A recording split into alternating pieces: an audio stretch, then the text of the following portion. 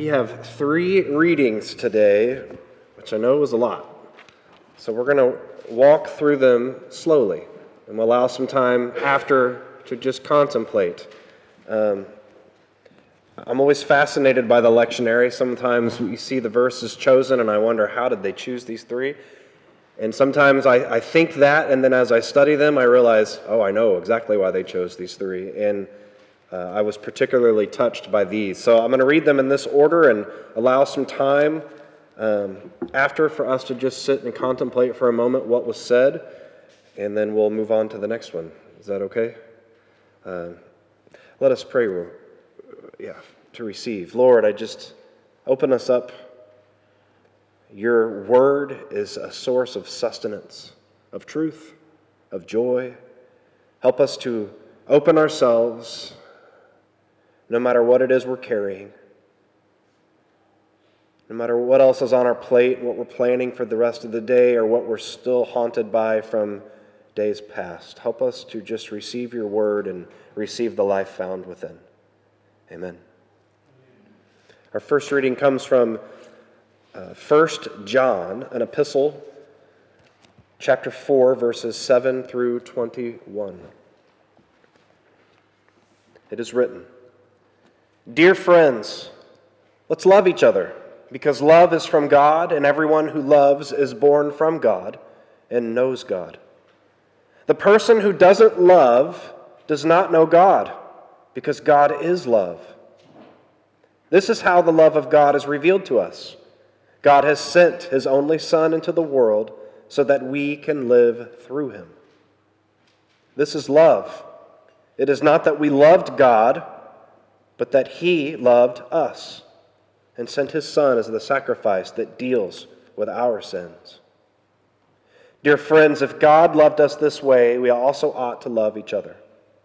No one has ever seen God. If we love each other, God remains in us, and his love is made perfect in us.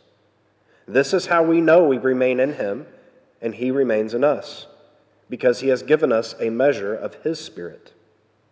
We have seen and testify that the Father has sent the Son to be the Savior of the world. If any of us confess that Jesus is God's Son, God remains in us, and we remain in God. We have known and have believed the love that God has for us. God is love, and those who remain in love remain in God, and God remains in them. This is how love has been perfected in us, so that we can have confidence on the judgment day, because we are exactly the same as God is in this world. There is no fear in love, but perfect love drives out fear, because fear expects punishment. The person who is afraid has not been made perfect in love. We love because God first loved us. Those who say, "I love God," and hate their brothers or sisters are liars. After all, those who don't love their brothers or sisters whom they have seen can hardly love God whom they have not seen. This commandment we have from him. Those who claim to love God ought to love their brother and sister also. The word of God for the people of God. Thanks be to God.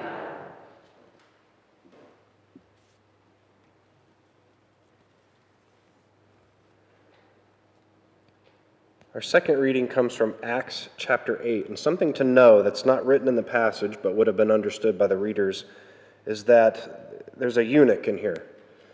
And because a eunuch is what a eunuch is, they're not allowed to enter the temple. They're unclean. And so we'll hear of this eunuch having gone to worship at the temple and is now on his way home, knowing he would not have been welcomed in the temple. He would have traveled all that way only to be turned away. So keep that as we read. Verses 26 through 40. An angel from the Lord spoke to Philip. "At noon, take the road that leads from Jerusalem to Gaza. This is a desert road." So he did. Meanwhile, an Ethiopian man was on his way home from Jerusalem, where he had come to worship. He was a eunuch and an official for the entire treasury of Candace, Candace is the title given to the Ethiopian queen. He was reading the prophet Isaiah while sitting in his carriage. The Spirit told Philip, "Approach this carriage and stay with it." Running up to the carriage, Philip heard the man reading the prophet Isaiah, and he asked, "Do you really understand what you are reading?" The man replied, "Without someone to guide me, how could I?" Then he invited Philip to climb up and sit with him. This was the passage of Scripture he was reading. Like a sheep he was led to the slaughter, and like a lamb before its shearer is silent, so he didn't open his mouth. In his humiliation, justice was taken away from him. Who can tell the story of his descendants, because his life was taken from the earth? The eunuch asked Philip, "Tell me, about whom does the prophet say this? Is he talking about himself or someone else?" Starting with that passage, Philip proclaimed the good news about Jesus to him. As they went down the road, they came to some water. The eunuch said, "Look, water. What would keep me from being baptized?"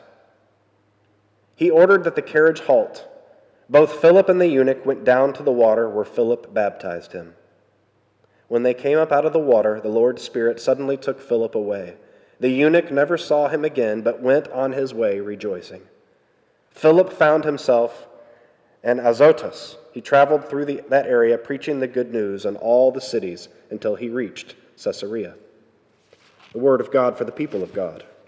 Thanks be to God.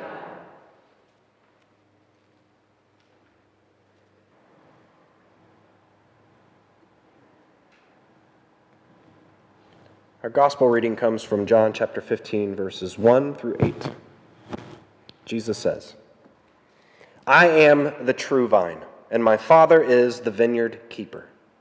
He removes any of my branches that don't produce fruit, and he trims any branch that produces fruit so that it will produce even more fruit. You are already trimmed because of the word I have spoken to you. Remain in me, and I will remain in you. A branch can't produce fruit by itself, but must remain in the vine. Likewise, you can't produce fruit unless you remain in me. I am the vine.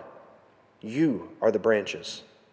If you remain in me and I in you, then you will produce much fruit. Without me, you can't do anything.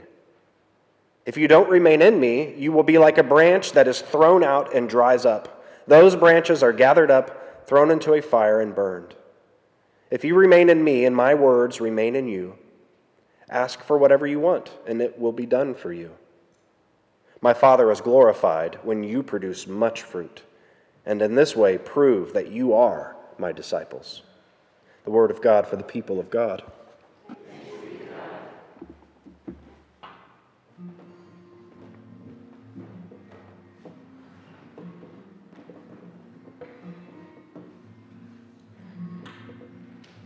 Please pray with me and please pray for me. Lord, I thank you for this space that we can come and gather and receive refuge from the busyness and the craziness of our lives, that we can come and encounter you and each other. We can read your word and contemplate and pray and just be in a place where we know that everything we are receiving is for life in abundance, that you are a God who wishes to nurture us. And so I ask that you do that now. May the words of my mouth and may the meditations of our hearts be a source of holy nurturing in this time. May they be pleasing to you, because you alone are our Lord and our Redeemer. Amen. Christ is risen. It's still Easter. It's wonderful, isn't it? Yeah. Have you ever worked with a vine or a rose bush? Which we learned Pam works with roses. Anyone else work with a vine or a rose bush? A little bit. Yeah, Matt does. Probably mostly when they're out of control, right? Yeah. I have not, but what I've learned about the process is it's a lot of work, more or less. And you're going to get scraped up, and it's not glorified work by any means. And it's really all about pruning, right? Cutting and removing. That's really how you nurture something to life, is by cutting stuff off and removing it. That's a little backwards when you say it just like that, isn't it? But you have to have a clear vision when you're cutting and removing Otherwise, you could kill it.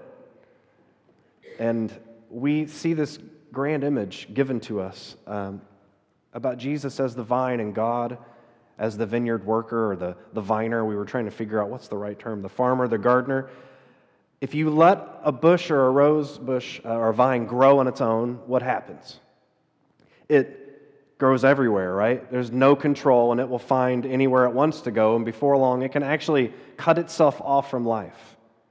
So the rose bush, you want it to grow outward, but if it's just allowed to grow, it'll grow inward and over top of itself and actually choke itself off from the sunlight that it needs. So you have to have a vision. You have to understand what you're looking at, and you have to have a willingness to get in there. And we find no greater news than God willing to get into our lives with a pruning knife, to have a vision, and to work us toward life, yes? Us as individuals, but more importantly, us as a church, as the body of Christ. Because we're all part of the vine, aren't we? And an unattended bush, rose bush, will still produce roses, but they're not going to be ones you're going to want to give to anybody. They aren't going to be ones that you're going to want to celebrate. They're wild roses. If you can do a rose bush correctly, it's going to have less roses, but the roses it produces will be more beautiful. This is an image I want you to keep in mind as we think through what Jesus is trying to say to the disciples. The entire plant's going to go through transformation again and again every time the pruner comes with the knife. And we celebrate this, yes? People love rose bushes, and it requires a lot of work and a lot of scratches and blood and sweat. And it's the same with the church, is it not? We love the church, but it requires a lot of blood and sweat, and you're going to get scratched along the way, but it's worth it. And it's interesting, and I didn't ask Pam this, but I hear people that grow roses and they develop a relationship with the rose bush. They love their rose bush. It becomes a source of pride. It becomes a source of joy. The relationship of the work, despite the scratches. That makes sense, right? With the church, we love the church even when we've been scratched. Maybe even more so because we've been scratched. Maybe our wounds somehow bring us into life. Love. It's such a tricky word. We heard it about 25 times today in Scripture, didn't we? Love. And if you're like me, you're kind of, I got dislodged from what's it talking about exactly? Love. I can only pull from what I know. Love. I have a love for candy. Anybody else? I have a love for friends, but they're not the same love. I have a love for parents. I have a love for a partner. Right? We use love for all sorts of different things. And we even use the term making love. But that's not the same as love for candy or friends or parents or partners. They're all different. And yet we use the same word. I can see where we get a little confused, where we can hear the word love and maybe be on totally different pages of what John is talking about when John's talking about love. So he says God is love. Okay, if you chose any one of those kinds of love, you could have a very interesting relationship with God, can't you? And sometimes we do. We try to define God through what we understand rather than trying to understand what God wants to tell us. Does that make sense? So we may say, if we're using the us to God love comparison, well, I'm going to take what I know and apply it to God, then we might say that, when I was a teenager, I really loved girls, right? And if I loved girls and now I love God, I'm going to get a pretty mixed up kind of image of what love with God looks like, yes? Or, I might say things, and we heard it, we've said it, and I chose that image on purpose because we say, I want to fall in love with God. And you hear people using this very romantic language with God, right? You've heard this, even celebrated. Is there anything wrong with that? Is it all-encompassing? No. But we're just trying to understand. Let's think of candy or cheesecake. Anybody love cheesecake? I love cheesecake. Would you ever say, God is so good? What about your parents? God loves me, but I better not step out of line or I'm going to get punished. The kind of love you have with your parents, and we apply it to God. Does that mean that's all-encompassing of what God's love is and what God is as love? You see where we can get mixed up? Or maybe your last one, you want to be friends with God. Jesus is my BFF, my best friend forever. Because I love my best friends and I love Jesus, and that must be what we're talking about. That's what happens when we go from the us to God love comparison. But what if we saw it as a God to us love comparison? Instead of thinking how it is we understand love in our world, what if we understand the way that God loves in the world and then took that on? We heard in the scripture, it said, God's love was revealed among us in this way. And here it is. God sent His only Son into the world so that we might live through Him. In this is love, not that we loved God, but that God loved us and sent His Son to be the atoning sacrifice for our sins. So if we look at it that way, God says, I love you, even though you all are messed up. Yeah? And I'm going to take care of anything, any guilt you have, I'm going to take care of it. I'm going to send my Son, who's a piece of myself, who is going to be crucified, who's going to be killed, who's going to be buried. And I'm doing that for you. You don't even know that I'm doing it for you, but I'm so in love with you that I'm going to do that. And then I'm going to bring Him to life and invite you into that life that's only brought through Him, because I love you that much. That is a love far beyond cheesecake and best friends. We see love then as one of self-giving. Reed's giving me the amen back there. God loved us first, yes? Before we ever even knew of God's love. We call this prevenient grace. And Jesus was given out of God's own self, just so we could have life in Him, just for our benefit alone. We tend to make a mess of things, like a bush. If I go unattended, I'm going to start growing in on myself. And I'm going to cut myself off from the things I need. We get caught up in what we think and feel at any given moment to the point where all of a sudden things are a mess. And God says, duh. Yeah. Real life comes from God alone. And real life comes from accepting the invitation to grow into the kind of love that God has. Not the kind of love that we know and try to apply to God, but the kind of love that God has and tries to apply to us. So what does this look like? All right, I'm not going to leave you hanging. That's the question. What does it look like to love? So I have three things I want us to think through. We know that Jesus is the real vine. Yes? Only through Jesus can we be connected to real life as it was intended to be lived with fullness, as John calls it, fullness of life. We can remember that. One thing there. I've got two more. If we can remember that, we're going to be led into a life of fullness, of direction. God will see where it is we need to grow. We'll actually find joy and passion in life, the kind of life that makes us say things like, I feel alive. Something beyond a heartbeat.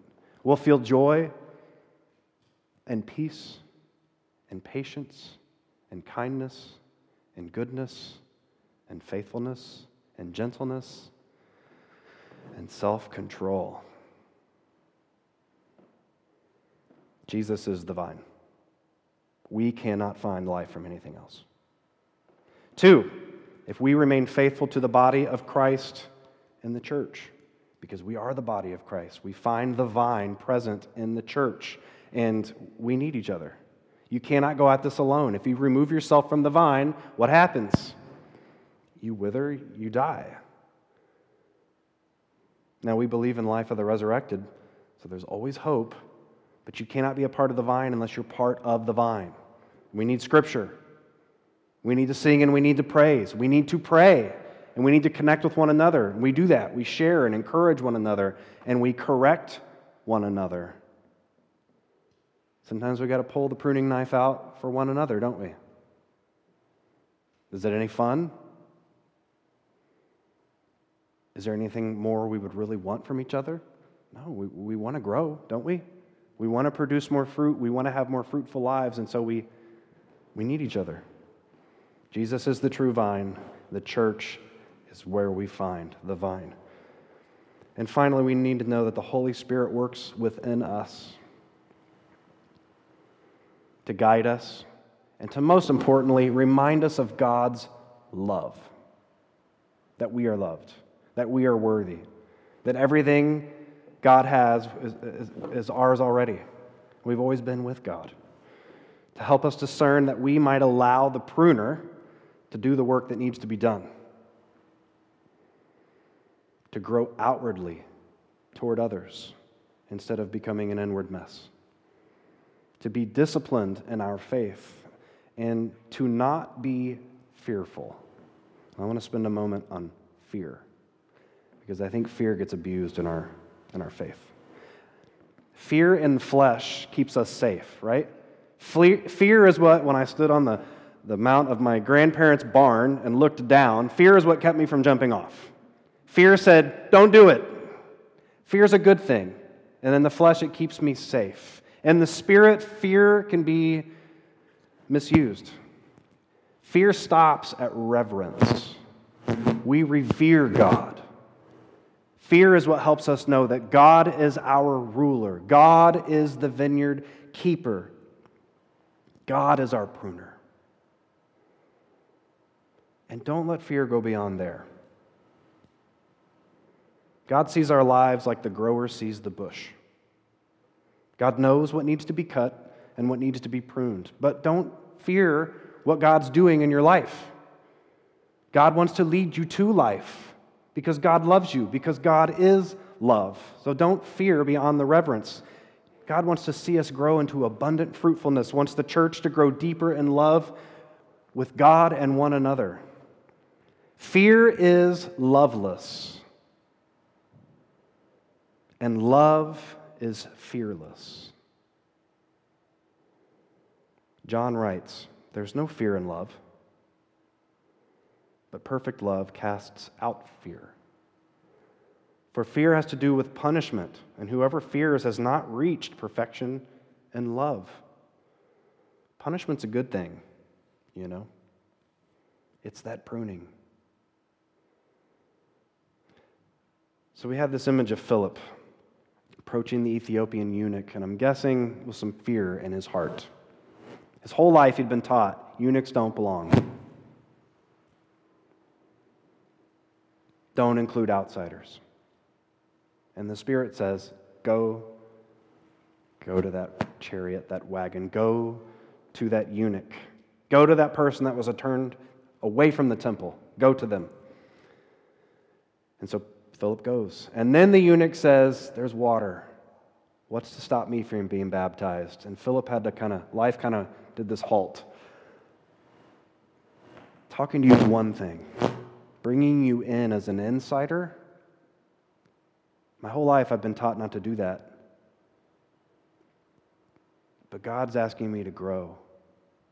I'm going to have to prune some things that would have stopped me before to do what God is leading me to do.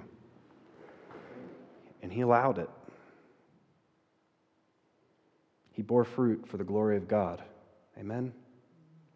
There is a long history of people in this world who have been considered outsiders. And we've given them different categories and names across time. From one generation to the next, it's a different group. There's always an outsider.